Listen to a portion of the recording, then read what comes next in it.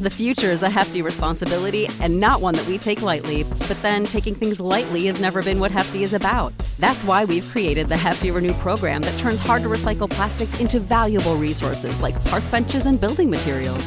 To participate, simply fill up an orange Hefty Renew bag with accepted items, tie it up, and drop it in with your regular recycling. That's it. It's that easy. It's time to rethink recycling with Renew. Particular valued resources may vary by geography. More info available at heftyrenew.com.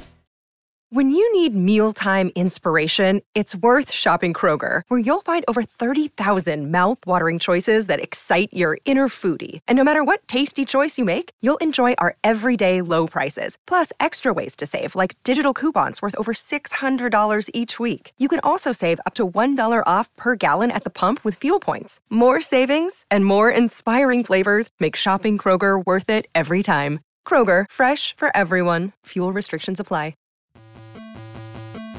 Welcome to Board Gamers Anonymous, the podcast of board gamers and the insane fun we have at the table together.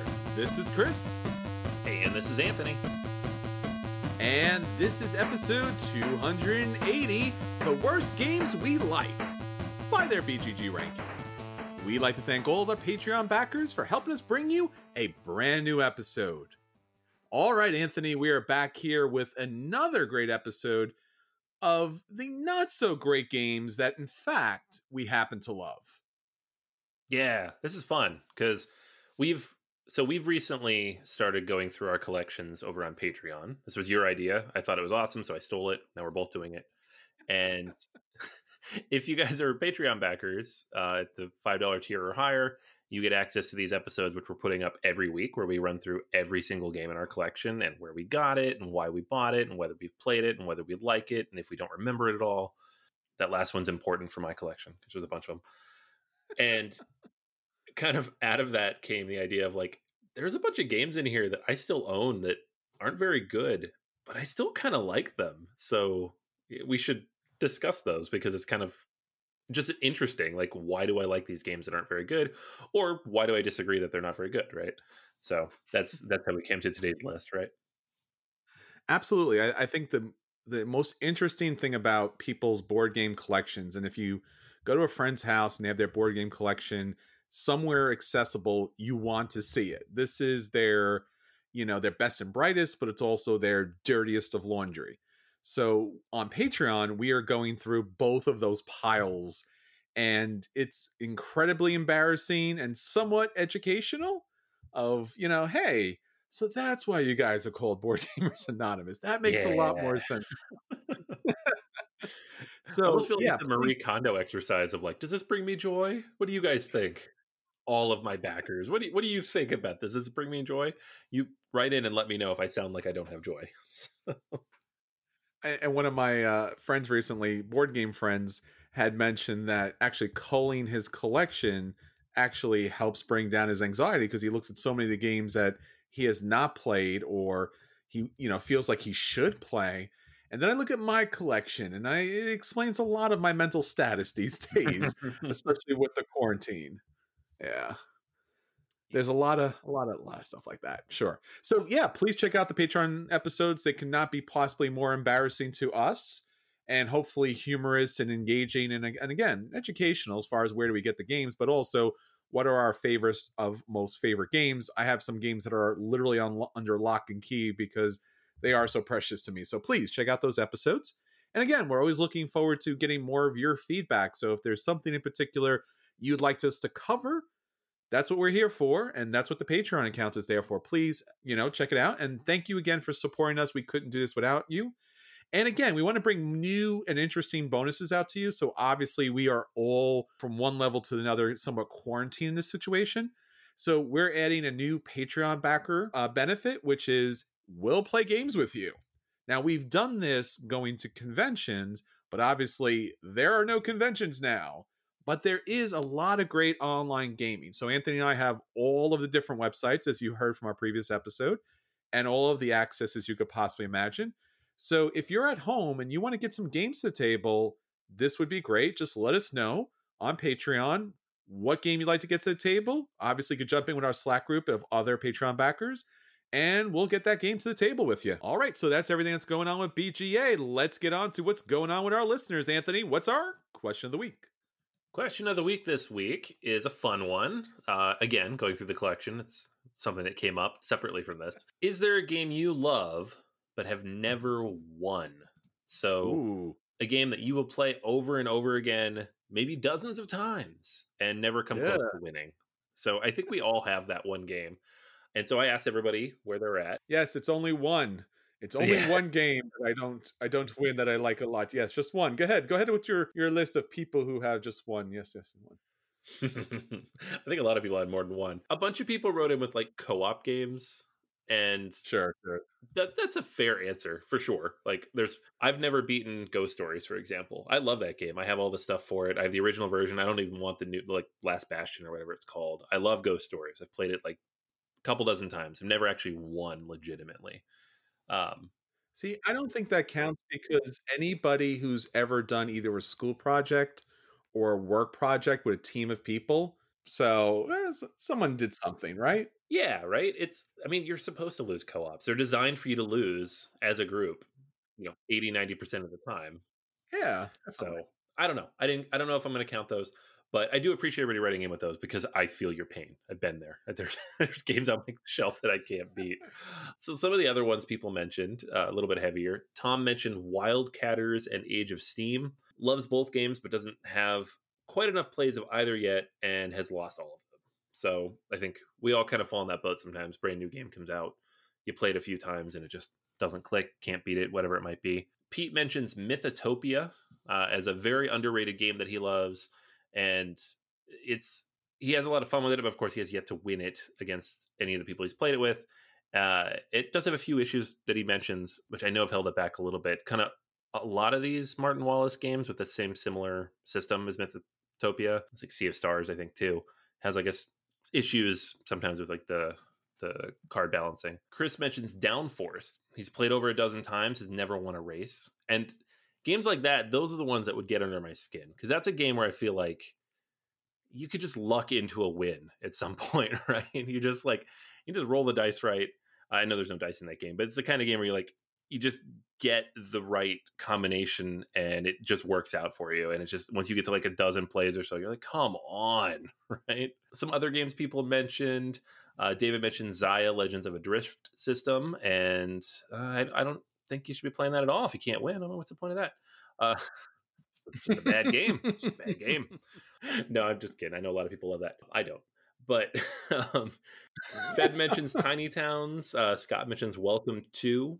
Matthew mentions Paladins of the West Kingdom. David mentions Star Wars Rebellion. That could be rough because you're only playing one of two sides. You have the 50-50 shot, right? Sure. Drew mentioned 1846. Michael, friend of the show here in Pittsburgh, he mentioned 18XX in general and Arkwright. And I can attest to that because I know I've beaten him in both of those at different times. You're to blame. Not solely, but partially, yeah. Yeah, so there's a lot of heavy stuff on here. And I feel like for me, that's where I would fall, is the heavier games that are just engaging and fun. So like for me, it's Anachrony. I love Anachrony. It's probably my favorite worker placement game. And I haven't played it a ton, maybe half a dozen times, but I've come nowhere close to winning that game. Like I'm always last or second to last. And I'm like, I don't know what I'm not getting, what's not clicking for me in this game, but I still have fun playing it. Yeah, I think there's a couple of games you mentioned that obviously really give you a hard time. Actually, you walk away from it. I guess the longer the game is, it really just kind of hurts a lot more. I guess the game for me that I've always come amazingly close to winning each and every time, and just somehow on that last round, based upon the market and calculating percentages and things like that, is City of the Big Shoulders. I played that a bunch, played it with the expansion a bunch, and I think each and every time I'm out to a lead, I'm doing really well, and then it comes in that final round where you're trying to like, what companies should you dissolve and what percentages, and somewhere I think I lose it in the math and I don't sell the right number of companies or keep the right number of companies. And then I lose out at the end. And it just bugs the heck out of me. But I do like the game so very much. Yeah, I can see that. I've only played it like 2 or 3 times since it first came out. Like I played a little bit when it first came out, like when we reviewed it. Yeah. But then since then, I've only played it a couple times. For me, similar to that, it was Food Chain Magnate for the longest time. I'd played that game a whole bunch and Oh never boy, won. yeah. But the last time we played it, like at the table, I did actually win. So I can't even say that one anymore. Like I finally cracked that nut. Um, but yeah, those big, long 4 or 5 hour economic games, oof, that's rough if you can't win. Oh sure. And then you're calculating percentages, and I'm just like, it's kind of hard to see if you can't visualize it on the table. If you can visualize the table, you can get a sense of where you won or lost. But when it's numbers of calculations and percentages and stock buys off, that's gonna bite you a little bit. All right, so that's what's going on with our listeners. If you'd like to join in the never-ending games that we cannot win but hope to win some point in the future, please share with us all of your hopes, aspirations, and eventual downfalls on all of our social media: Facebook, Twitter, BoardGamersAnonymous.com, our guild on Board Game Geek, especially our Slack account on Patreon, where we share all of these heartbreaking moments that hopefully will turn around at some point. We'll actually be able to pull those games off. Or if you're looking for the best team possible to knock out a co-op, again, we're available to jump in on your team on Patreon. So let us know what games you want to play online. All right, Anthony, so that's what everything that's going on with our listeners. Let's get on to the games that we want to hit the table. Let's talk about our acquisition disorders. All right. Yeah. So I got a fun one this week that I'm actually really excited about. And there's a good chance that this game will knock off the budget that I would necessarily have spent on Terraforming Mars upgrades. And it is not even remotely the same game, but I'm still very excited. It is Overlord, a boss monster adventure. Uh-huh. It is. Ooh. So Boss Monster, if you're not familiar with it, is this card game released by Brotherwise Games about 7 years ago. It was one of the first games I ever owned, actually. And it was a bunch of little 8-bit cards, and you'd lay down cards in a tableau and try to get through these various boss rooms and defeat the boss, right? It's like an 8-bit adventure type of, video game thing, right? Mm-hmm. It was fun. It had a bunch of expansions. It was not the most complicated game in the world, but I always enjoyed playing it. Overlord is a little bit different in that you are the boss monster himself, and you are building kind of the world map, right? So you have your own little player board, and then all these little tiles that you're going to use to build a tableau, and then the tableau is going to score you points based on how everything's laid out. So on your turn, you're going to be able to take different tiles in a draft from the market, and then as well monsters, these tokens that you place on top of them. So you might have like a little fort, and then you have a dragon in the fort. You might have a little cave, and then a skeleton in the cave. And each of the tiles is going to score from a different mechanism, like what's next to it, what's around it, basic tile laying stuff. And then the monsters will also score based on some kind of special ability. There are also like ways to move the monsters around on the overall map, so you can kind of manipulate them and put them where they need to be. There's like special powers that you'll have based on the bosses that you are or which mini bosses you put out. It looks like a fairly light game. Boss Monster developers, Brotherwise Games, they generally put out light games. They don't put out like big heavy stuff, but the games they put out are highly polished. They tend to be fairly good and sit well with the family. So I'm actually pretty excited about this because I like the theme. I like Boss Monster.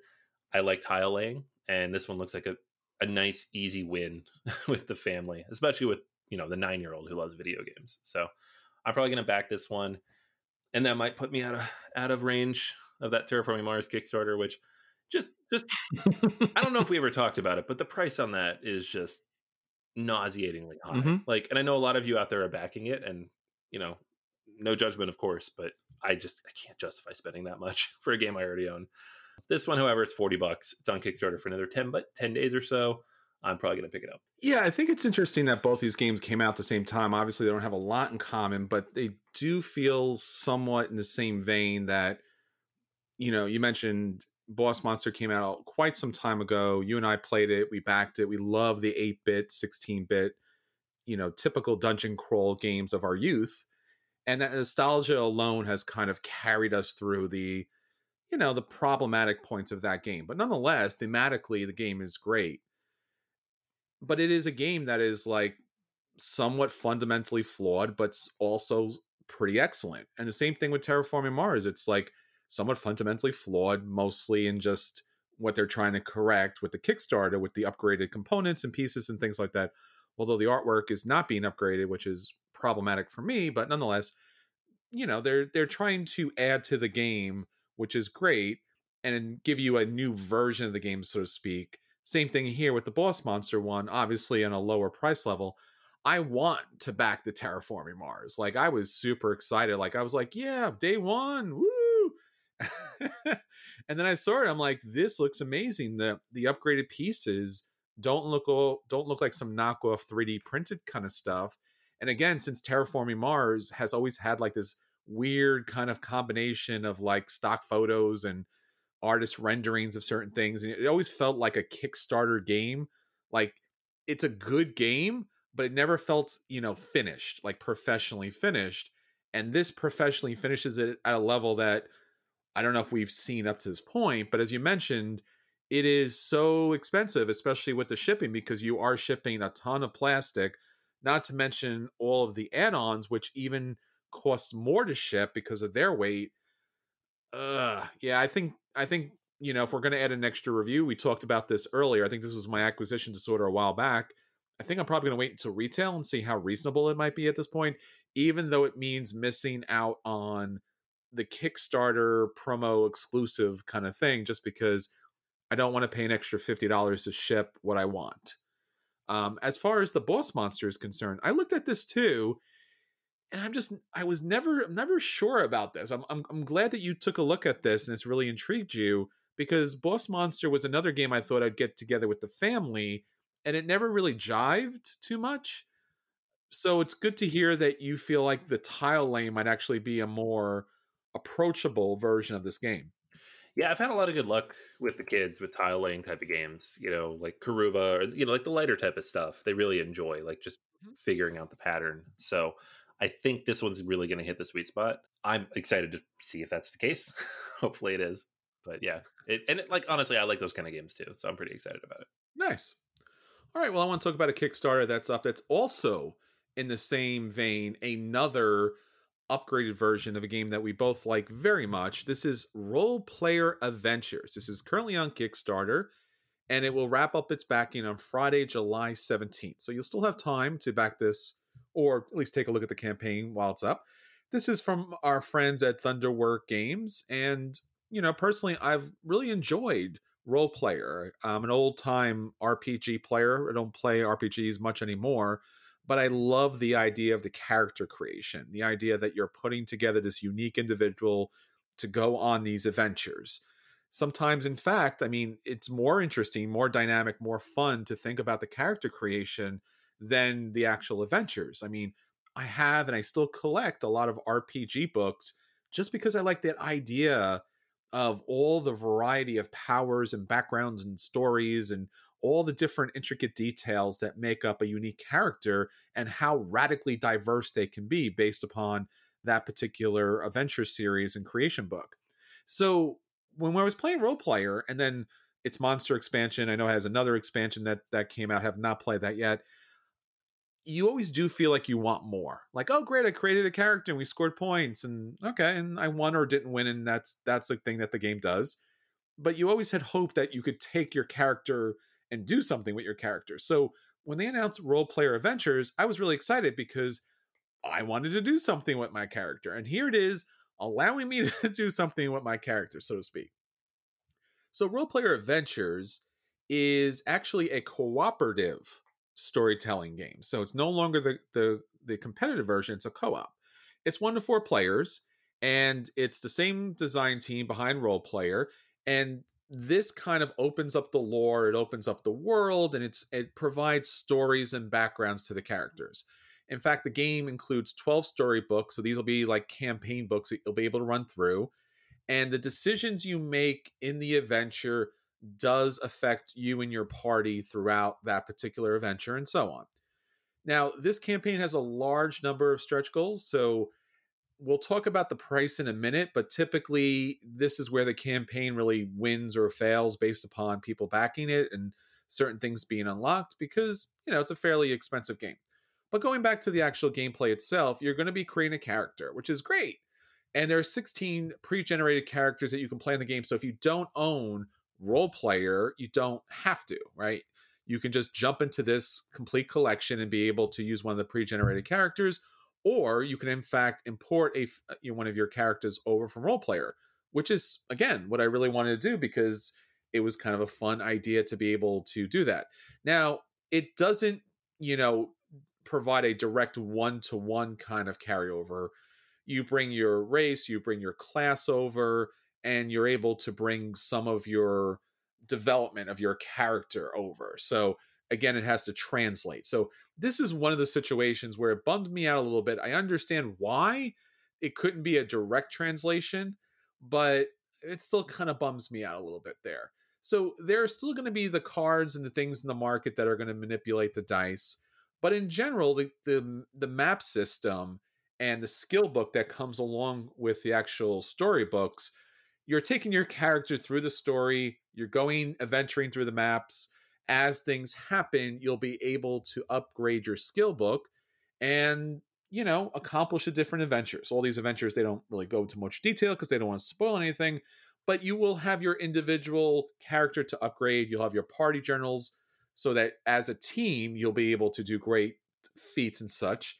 And then there's some components that come along with the game too. You're going to have your standard D&D figures, a bunch of little cubes, a bunch of tokens. You're going to have the market cards that are very similar to the original base set, but obviously these do something just specifically for this game. The artwork looks pretty great. The graphic design looks nice. They have some really sweet dice in this game too, very colorful. Nothing too crazy, but pretty colorful as far as the game's concerned. So if you want the base game, it's supposedly $20 off the MSRP. It's $100, which is kind of a lot. And that was one of those things that kind of stopped me in my tracks because this wasn't an add-on situation. And again, it's unfair to think that they could just add on and just like build out a whole game's like, Century Spice Road kind of situation. But this is a complete game for $100. At first, it freaked me out, to be honest. And then I was like, well, Gloomhaven. I'm like, yeah, Gloomhaven. Is this Gloomhaven? Is it Gloomhaven, worthy of the price? I don't know, because again, it goes back to the Kickstarter goals. Right now, it's not there yet for me. Maybe if it gets enough Kickstarter goals, it does hit that. There's also an expansion that you could pick up with the campaign. It's an additional $35. So now you're looking at $135. I can't imagine why you wouldn't pick up the expansion with the base game. I mean, if this seems like something you would enjoy and like to play, it seems like something that would make sense for a long-term campaign. I'm interested in this. I'm following it throughout the way.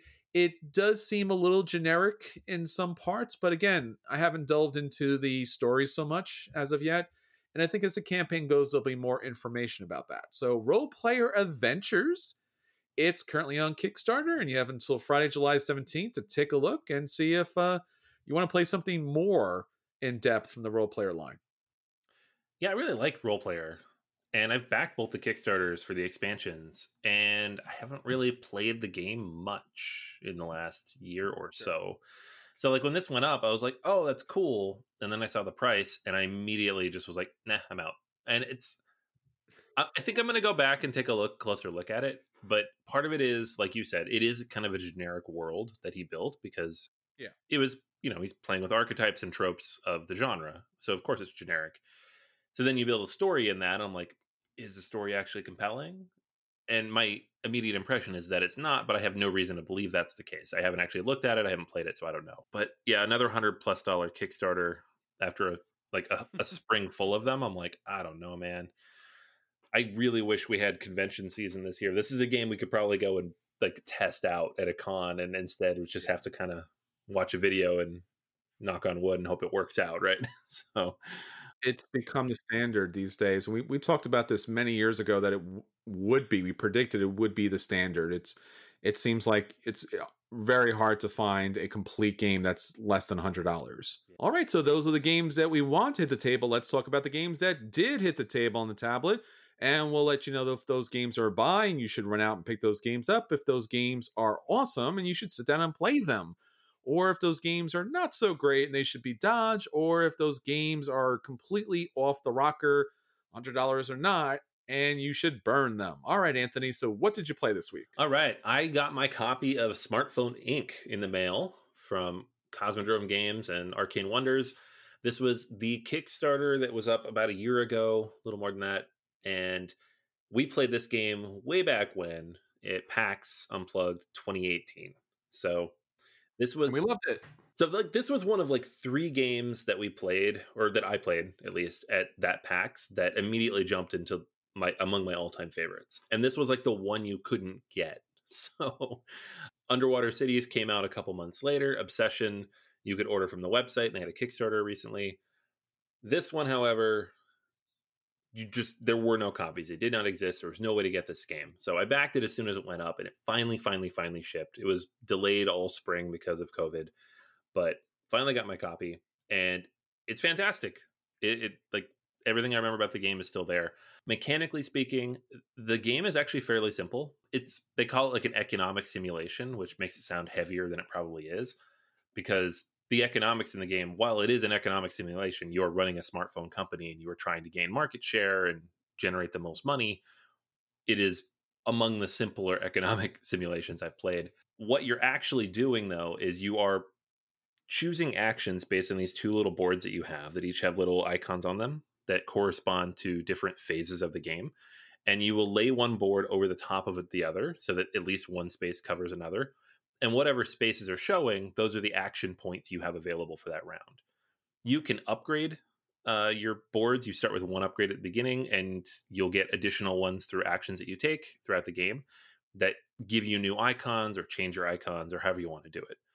And then you run through this like 7 stages of a round. So you'll adjust pricing, which is huge because pricing determines player order. So obviously in an economic game, if you charge less money, then you get to go first because people are more interested in your product, right? You will then be able to like upgrade technologies that give you additional powers in the game, but also allow you to sell into markets that maybe you couldn't before.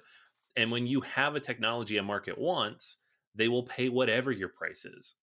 So each of these markets has different, pricing mechanisms in there. So some of them might be, we will pay as much as 5 for each unit, but they'll pay down to whatever it is. If you set your price to 3, they'll pay 3. But if you set your price to 6, it's too high. They'll only go up to 5. You can't sell there. Someone else maybe can, you cannot. But if they have, like, let's for example, have an icon on there that says 4G or gaming, abilities, and you have that technology, then you could set your price all the way up to 8 and they will pay that 8, which makes it, if you play it right and other people aren't in there with that technology, you can make a lot of cash that way. You will be moving around and placing, your various business units in these different areas. And the game ends up being a bit of a bluffing game because when you place out your tiles and determine what actions you're going to take, you do that behind a screen. So you might look at someone and say, okay, they have these 3 techs. They could really price high. So I can afford to price a little higher, but maybe not quite as high as them. And then you do that and they come out and they've completely undercut you because they thought it'd be funny. I don't know. Like, it could be a cutthroat game in that way. And maybe they've decided it's worth it for me to make sure you can't sell anything in these regions instead of me selling more, right? And that's the kind of back and forth pull that the game ends up having. It's a relatively quick game. It takes hour and a half. I feel like once you know the game, could definitely get it in within an hour. And the heaviest amount of time ends up coming in setting out your boards and determining what actions you're going to take. The Kickstarter came with a handful of expansions. So they call it like the status update 1.1, which is a weird expansion name. It's up there with the Teotihuacan expansion, but it adds 4 different modules in it. You have a hardcore mode, which is like a little bit harder game boards. It has a new board that it came with just for 2 to 3 players because it was a little wonky playing with less than 5 before. You have CEO miniatures that kind of help determine where you go. They have like these achievement tiles that can go out. Bunch of extra stuff. The game also comes with a solo module called Steve. Steve, obviously, of Apple fame. And it's a little black meeple that looks like a silhouette of Steve Jobs, which is pretty cool. And in this one, it has a separate board, basically, and it's just going to run through this very simple program that it does and kind of block off some of the spaces and generate points in its own way. It's a really simple, easy to operate AI, which I like. I don't know how effective it is in like fully simulating an opponent. But you can throw it in with any player count. You don't just have to play it solo. I've played it solo, but you can throw it in with other ones. So I like this game a lot. Playing through it again, I feel like the modules are going to add a lot because the base game is fairly straightforward. It doesn't have a lot of like, I feel like the replayability is going to be high, but it's not as much depth as, some other games that have a lot of maybe cards or whatever. But yeah, it's fantastic. It's a buy for me. Obviously, I loved it back then. I love it now. Really happy I picked it up. And fortunately, Arcane Wonders partnered with them. I think it's the new Dice Tower Essentials game for the summer.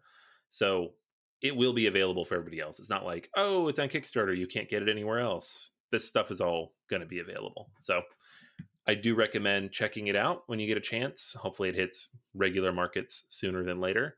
But yeah, Smartphone Inc., fantastic, well worth a buy.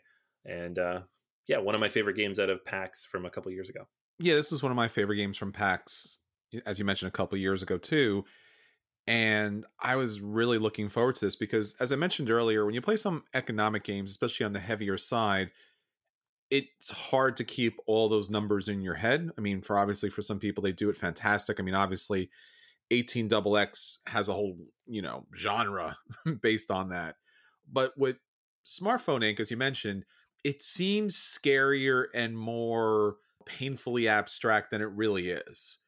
And I think that's one of the things that the kind of beautiful but sparse design of it might push certain gamers away. But I honestly welcome people to play it because I know we sat down on it. We had to go through the rule book, which was, a little challenging from time to time. But once we got playing on the game, it was smooth as can be. It was fun and different with that mechanic as far as lining up the tiles to show what you were going to be able to do. And also, there are some decisions that you make as far as what you want to be able to do that will also alter your price, which again, sometimes is unintentional, but because you want to do one thing, it kind of changes your price one way or the other. And that's kind of interesting because, yeah, if you're doing something in the market, it might throw off what you're selling the price for, either a good or a bad way. So I like that little bit of variability that comes with the game that is somewhat thematic for, again, what seems to be a very painful abstract game, but it really does play. It's fun. I don't know. It's just a lot of fun, as far as the game's concerned. Oh yeah, for sure. Yeah. I feel like that could be a problem too. So like it looks like a big, heavy economic game. Even the board does. It's just a bunch of spaces and a bunch of numbers on there. The game's really not about that. That's the numbers, the money ends up coming in like for jockeying for position and like player order. But at the end of the day, you're just trying to build an efficient engine with your tiles and with the pieces you put out and the technologies you pick up. And if you do that well, then you're going to be on top. So yeah, if you like economic games, it's like a lighter version. If you don't like them, you might still like this because it's like it blends that stuff in a very nice way. Yeah, high recommendation for both of us. All right, well, I want to talk about two light party games I was able to get the family this week. Typically, it's hard for me to get my family into gaming so much just because sometimes the rule set seems so overwhelming that hard for them to follow. So I said, you know what, I'm going to take a bullet here. And I mean that just because sometimes you do buy games that you assume the family will like. You get them to the table and they're like, so. And you're like, wait a minute, I spent, X number of dollars for this. I was going to put it as part of my collection because you would play it. And here we are. Well, I picked up two of those games. Thankfully, I picked those two of those games on sale. And I want to let you know if those games are great for the family or a fun night with friends or just kind of a party group kind of situation. So the first one up is One Key. One Key is a straight up party game. And there really isn't too much to One Key. You're trying to figure out using these clues to solve this visual puzzle. So very similar to Mysterium, where you have these really beautiful and interesting cards. Now, they're not the straight kind of like tarot cards. They're actually cut based upon the shape. So you have these really interesting shaped cards. And on the cards, the artwork here is very cartoony, very whimsical, very, very nice artwork. Love the artwork here. And basically, one of the clues is selected either personally or you can use the free app that comes along with the game. It also has a timer on it. You don't really need it, but nonetheless, basically, you're going to pick one of these designs and it's going to be amongst 11 in total. And then what you're going to do as the clue giver is you're going to start off, you're going to pick randomly another card, so to speak, and it's going to have a lot of different things on the cards. Then you're going to have 3 keys. There's going to be a green key, a yellow key, and a red key. Green is it has something strongly to do, yellow somewhat, and red is absolutely not. So you will take that design card, you'll place it on one of the keys, and then the other part of your co-op team has to pick which pieces of artwork don't go with what the clue you're giving. So as the game goes on, you're going to reduce. So there's basically 4 rounds to the game, and that's the first clue. Every other round that follows afterwards, the person who's giving the clues actually has 3 clues that they select. They stick in the slots. They're able to pick based on the keys, and then the whole team decides which clues they want to hear from. This is a nice little interesting dynamic. It adds something more to the game, like, when you play Mysterium, sometimes you just get stuck with the cards and you're just kind of stuck. Here, at least you have 3 different designs, and the people know what they want information from, so they can make the decision there. Typically, it's 1 clue per round, but there is a special ticket that will let you pick an extra clue. The family really enjoyed this. It wasn't a blowout kind of situation. The game is relatively simple. When we finished playing this, they're like, this is nice. Where's Mysterium? And I was like, I was surprised you'd want to play something more involved and heavy. But this probably, definitely, absolutely, positively is more for the family scene, more for the kids, because the artwork is definitely more geared towards them, where Mysterium is definitely more art geared toward an adult audience. I liked it. This is going to stay in my collection. I can throw this out without reading the directions. Is it simple as it comes? It's a 1.5 weight on a BGG, and altogether it's a good game, so I'm going to give it a play. I think this is something that's a good filler for, party game situation. Like, I have 1 key. Let's play this, 20 minutes, we're done, in and out. Next game up is When I Dream. When I Dream is an interesting game, and what really drew me to When I Dream is its production. So When I Dream is also similar to 1 key in that way, and that's why I thought it would work really well. It has that Mysterium / Dixit kind of situation where there's going to be a clue, and the clue, because this is When I Dream you're sleeping, is these big tarot cards with this interesting artwork. Not as cartoony, not as great as 1 key, but nonetheless interesting and engaging.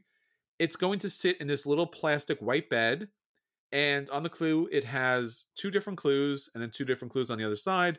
You'll put the little bedpost on, so only 1 clue is available.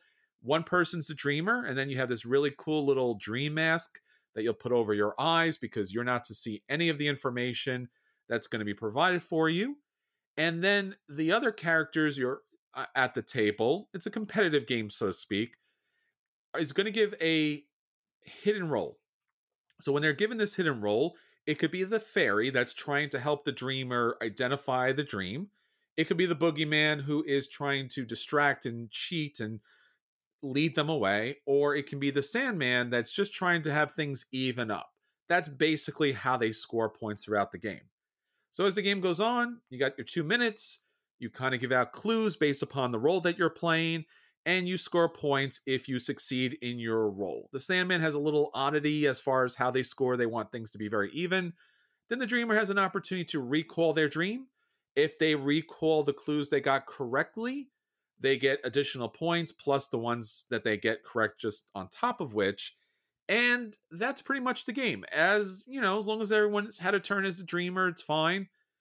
The experience of this game is a little odd, let me be honest with you, because when you're putting the blindfold on, all you're really hearing is random words from different people. All the solutions are 1 words, and all they can give you is 1 words. And obviously, if someone's trying to set you off on a different direction, and obviously Sandman's doing whatever the Sandman's doing, so you're trying to identify which player might be good, but you're never getting information back whether or not you got it correct or not. So it's just like random word, random word, random word, random word. All right, 2 or 3 of these random words make sense, but if the Sandman's playing the bad side, then I'm getting 2 words purposely wrong and 1 word positive. But again, that's a thing. And then obviously the more players you have, the more words you're given, but based upon the roles, some of these are more positive and more negative. It's a bit of a confusing mess. This is one of the best productions for a party game I've ever seen, but yet the gameplay is lackluster and it's a little challenging. Again, when you're giving clues, you're only given a one-word clue, so it's not as much fun. When you're getting the clues, you're just like, huh, it's a hodgepodge of random words. So When I Dream receives a dodge for me. I don't recommend this game. Again, the production's top notch, but I don't think this game's going to stay in my collection at all. Again, maybe if you're playing with kids and you just give the game to the kids because maybe they'll have somewhat fun with the idea of putting a blindfold on, but that's about the size of it. Woo, party games. I got nothing, man. I got nothing. It's not my wheelhouse at all. Now on to our feature review.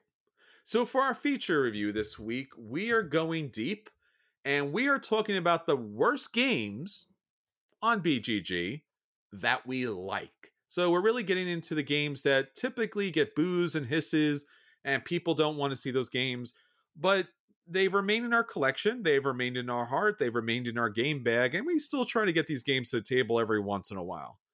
All right, Anthony, what do you think about these bad games that we still like?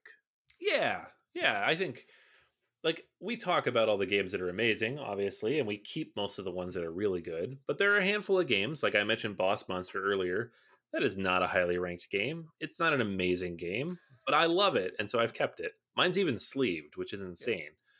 So, I know, right? So there's a lot of games that kind of fall into that bucket. And it was kind of fun pulling 5 of them together that I would recommend to people. All right. So why don't you start us off with your first pick? Or let's say your worst pick that you like. Worst pick I like is 8 Epics. This is a dice game from Seiji Kanai. And it's funny because when Seiji Kanai released Love Letter, we were like, oh, Seiji Kanai can do no wrong. This guy's amazing. And I'll be honest, I haven't really liked most of his other games. Like, for the most part, they're not very good. Ugh. And this one's not much better by all accounts. Like, it's got a 5.9 on BGG and a fair number of ratings. And it just didn't click for a lot of people, but I really enjoyed it. So this is a dice rolling game. It's a cooperative game. You will be rolling different dice and placing them on different cards out there, and you're trying to defeat a number of monsters or whatever they might be. The theme is irrelevant. But it's a quick, easy, accessible dice game. And part of that might be that the best number of players on BGG is 1. And I've played this solo, probably a lot more than I play with other people. It does play 1 to 8, though. So if you want to play with a big old group of 8, I can imagine that doesn't go well. But yeah, I like this one quite a bit. All right. So I would guess on my side, as far as one of the worst games that's rated out there, is Rumble in the House. Now, Rumble in the House is also Cthulhu in the House and also Rumble in the Dungeon. Now, this is a very small box game. It's been reprinted several times, obviously, in different versions. And again, this is a game that I've kept for quite some time. I think I own 2 of the 3 versions. I don't think I have the Cthulhu version as of yet. I'm not looking forward to picking that one up, but I have the other 2 versions, and you can actually mash them together because the game is pretty simple. Basically, you put together the tiles of this dungeon or of this house, and then you are secretly given 2 tokens that represent 2 of the characters in that house. And then your job is last character standing. So you can move any character you want throughout the house, whether it's yours or not. And you're trying to knock out other players by moving into their spot. You knock them out and then try to safeguard your characters as long as possible. The longer they stay in the house, the more points you gain throughout the game. The artwork's cute. It's kind of an interesting, I don't know, like Adventure Time-esque type of artwork. Not as clean and sweet as that, but along those kind of wacky little lines. I've played this a lot of game nights. It's a good filler game. A lot of people play it. It takes no time to, explain. You could just literally set the board and go, you got your 2 tokens? Yeah, great. This is how you knock out players. Don't get knocked out. There you go. And you play the game. So currently this game is standing at a 6.1 in BGG, but it's much higher for me. All right, next one for me is a Stefan Feld game that might be among his lowest rated. I'm not sure. I didn't like compare them all, but it's only a 6.2 on BGG, and it is called It Happens. So this one was out of print forever because it's a light game about an anteater going around eating ants. Like it's it's a weird theme. It doesn't really mesh with his other stuff. It's more of a family game. You can tell it's from early in his career. And they actually had copies of it last year at Gen Con, so I picked up a copy. This is actually one of the games I played when I went to like quote unquote play with Stefan Feld, and they were just running a bunch of games that he walked around and talked to us at. And it's actually quite a bit of fun. You will roll your dice, and you will then place them in different columns on each of these different cards with the anthills. And you're trying to get majorities in these different spaces that will then score you points, right? But at the same time, you're also trying to pick up certain tokens that are available in different spaces. So you have to carefully consider where you're going to go. And maybe you want to get these points over here, but you really want that token over there because that's going to add to your set, which is worth more points down the line. But if you do that, then you can't place your die in this other space that could also be worth more points. Like, it's surprisingly deep for such a light game. And I like that about it. It plays in 20 to 30 minutes. The illustrations are cute and funny. With Michael Menzel artwork, and it's probably the only Stefan Feld game I can reasonably play with my children. So I've definitely kept this one around, and I like it quite a bit, despite its lower ranking. Well, a game for me is a game that typically even I don't usually pick up because I'm not a big pirate fan. I know pirate games are huge out there, and this is one of the pirate games I love. So much so that I originally got a copy of the game, gave it for a charity auction, and then missed the game so much that I bought a new copy, which I still own to this day. And that is Dread Curse from Smirk and Dagger Games. I remember playing this and going, oh man, playing a pirate game. Oh, it's got somewhat social deduction in it. Oh, I am not liking this at all. But actually, in fact, the social deduction in this is not really social deduction as much as it is in like Citadels, where the character roles have a special ability that plays out and attacks the other character roles and attacks the gold. So it's not one of those things like Werewolf where you're knocking each other characters out. This one allows you to pick different roles throughout the game that's going to give you special abilities. And there's bluffing to the game. And it really kind of adds a lot more of that press your luck kind of mechanics and the variable player powers and take that. And again, it stays away from being just a typical kind of party game, and it adds enough solid board game mechanics that despite it being a 6.4, it really deserves higher. All right, next one on my list is also a 6.4, and that's Karuba the card game. Karuba by Rudiger Dorn is one of my favorite family games. It's a very simple tile laying game. It has immense replayability, a bunch of little expansions. The kids love it. The card game takes that mechanic and mixes it up a little bit. You're going to have these cards in your hand. You're going to try to outwit the other players by playing the right numbers. And ideally, what you end up doing is you make other people discard more cards than you so that you can play down more into your own tableau. And you're trying to create paths and connect your adventurer to the temples where you're going to score points. So it's all about being the most efficient and effective in closing your route as you lay these cards out. And it's a little less, you don't have like the perfect information that you might have in a Karuba where you know all the tiles that are coming because the cards are in a deck and you're pulling them out one by one. But the game takes 10 to 15 minutes. You can play it all very quickly, back to back. Plays just as well as the regular game with younger children, takes up a little bit less space on the table. And I don't think it's quite as good as Karuba, but I've actually played it more than Karuba. So despite the fact it's not ranked as highly here, I think it's nearly as good of a game and one that I get to the table more often. So definitely one that I've kept around and really appreciate despite the lower appreciation by the community. The next game I want to talk about is a game that's been out of print for quite some time, so I don't think the game has received the love that it deserves. This was a Z-Man game, and it's called Magical Athlete.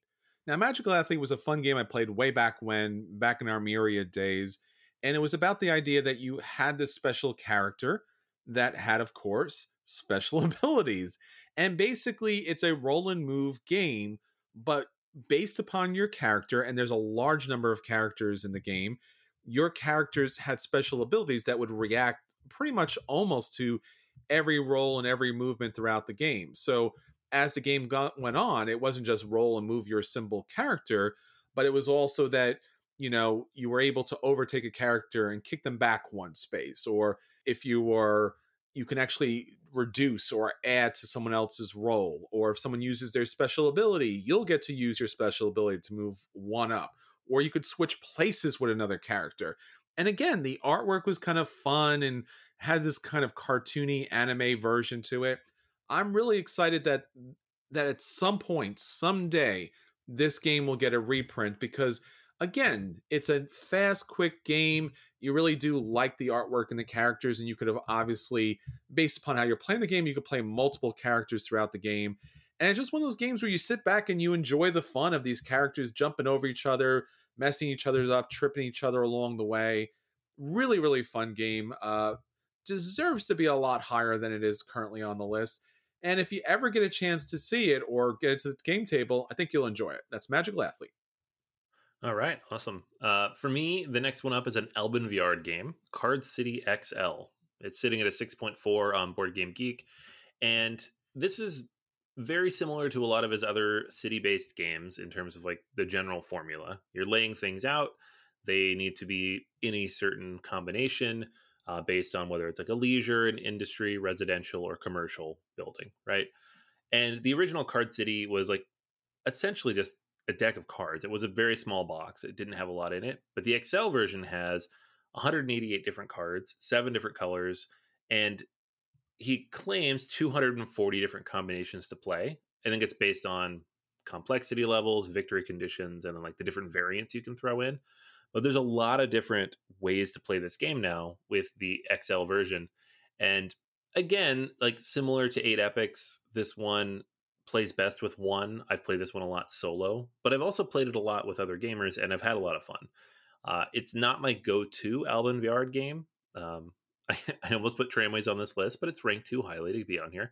It's not quite a lower ranked game, but this is probably his worst ranked game, and I think the one everybody overlooks the most. And I feel like it deserves more attention because it is quick. It takes like 30 minutes. It's accessible. It's relatively light compared to the other ones. And I think it's really solid. So I wish it was higher ranked and more people had a chance to play it. That's Card City XL. Another game from Smirk and Dagger that I really enjoy that, again, hasn't gotten the love that it absolutely deserves is Nevermore. This is a game back in 2015.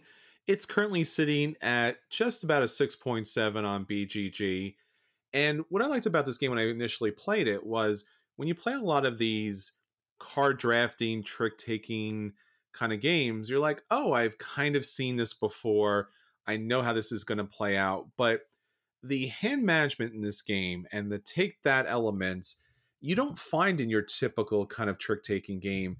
And obviously the artistic elements that go along with this game and how tense the game can be as far as when you're pulling together a set, whether you're going for ravens, which will be negative points, but if you can pull it off and like shoot the moon, so to speak, then you're getting a lot of bonuses. You have health in this game, so you're actually taking hits.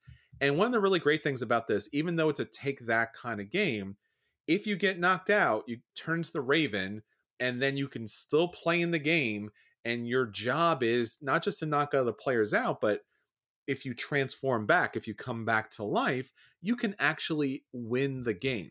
This has really great components to it. It's got these really nice chits to it. As I mentioned, the artwork, while still abstract, is a lot of fun. And the expansion is not to be missed. If you do like this game, I highly recommend the expansion. It adds all the Edgar Allan Poe stories as special, unique, asymmetrical powers that you get to play with in the game. Not radically asymmetrical, but they do all have special powers. So it's currently sitting at 6.7, but if you see Nevermore, I definitely recommend to play. All right, last one on my list is my annual reminder to people that First Martians, Adventures on the Red Planet from Portal Games is actually a good game. So well, someone's got to do it. Someone's got to do it. That's what I'm saying. This one came out 3 years ago, and the hype was huge, right? It was the sequel to Robinson Crusoe. It was Ignacy Trzewiczek's next big game. They printed a ton of them, and the reception was not good. And I was part of that too at the time. I was like, this game has a lot of issues. The rule book was horrendous, just one of the worst rule books I've ever read. Combined with the app, which had a few bugs in it and wasn't always fully forthcoming with the information you needed to play the game, it was difficult to get into. The game itself is incredibly good. I absolutely loved it. I think I still gave it a play. I couldn't quite recommend a buy at the time because of all the issues in learning it. But over the years, we have player aids, we have better rule books, we have watch it played. Like, it's easy to get into this game now, and you can find copies for like $15 because it bombed so hard. But at the end of the day, you have essentially Robinson Crusoe in space.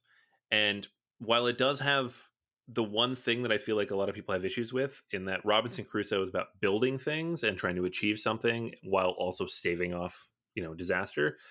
This game is almost purely about staving off disaster. Everything's always falling apart, and you have to build it back up to keep yourself where you want to be. So just the innate stress of that, because it probably more closely mirrors real life. I don't know that sits quite as well as like the adventure theming of Robinson Crusoe.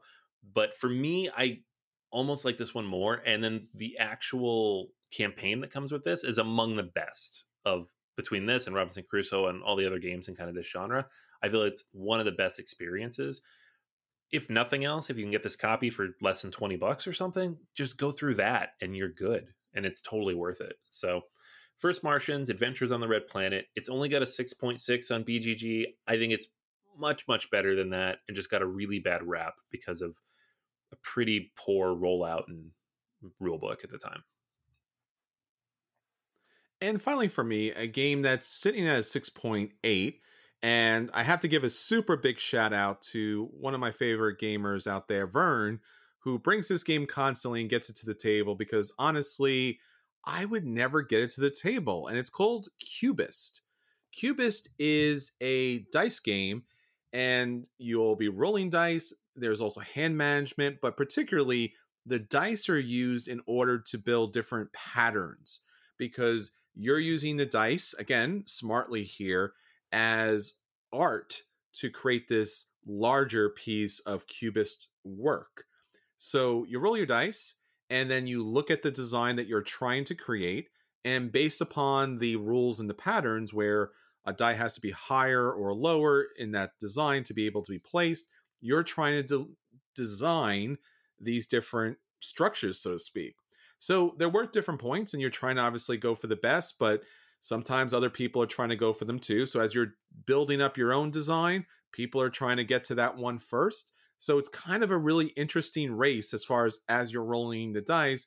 Should you go for something simple, but everyone seems to go for that? Going for something large, it's a little more challenging. And there's also these super big Cubist designs that everyone's adding to throughout the game. So as you try to rock it and get the small designs done, it'll give you an opportunity to place one or two dice up to the larger design, which is going to score you additional victory points. What really sets this game apart is there are special ability cards and actually famous works of Cubist artwork that you'll be able to collect throughout the game that's going to manipulate your dice throughout.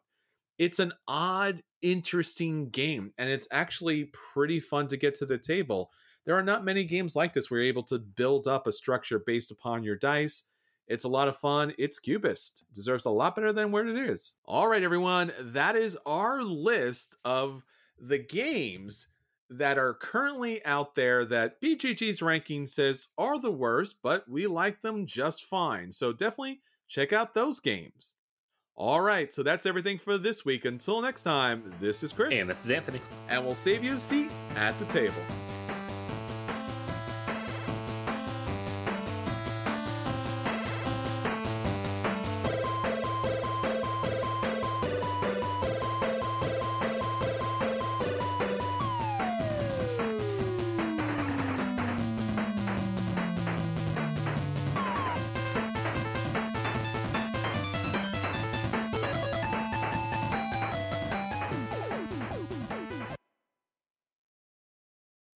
When you need mealtime inspiration, it's worth shopping Kroger, where you'll find over 30,000 mouth-watering choices that excite your inner foodie. And no matter what tasty choice you make, you'll enjoy our everyday low prices, plus extra ways to save, like digital coupons worth over $600 each week. You can also save up to $1 off per gallon at the pump with fuel points. More savings and more inspiring flavors make shopping Kroger worth it every time. Kroger, fresh for everyone. Fuel restrictions apply. Save big on your Memorial Day barbecue, all in the Kroger app. Get half gallons of delicious Kroger milk for $1.29 each. Then get flavorful Tyson natural boneless chicken breasts for $2.49 a pound, all with your card and a digital coupon. Shop these deals at your local Kroger today, or tap the screen now to download the Kroger app to save big today. Kroger, fresh for everyone. Prices and product availability subject to change. Restrictions apply. See site for details.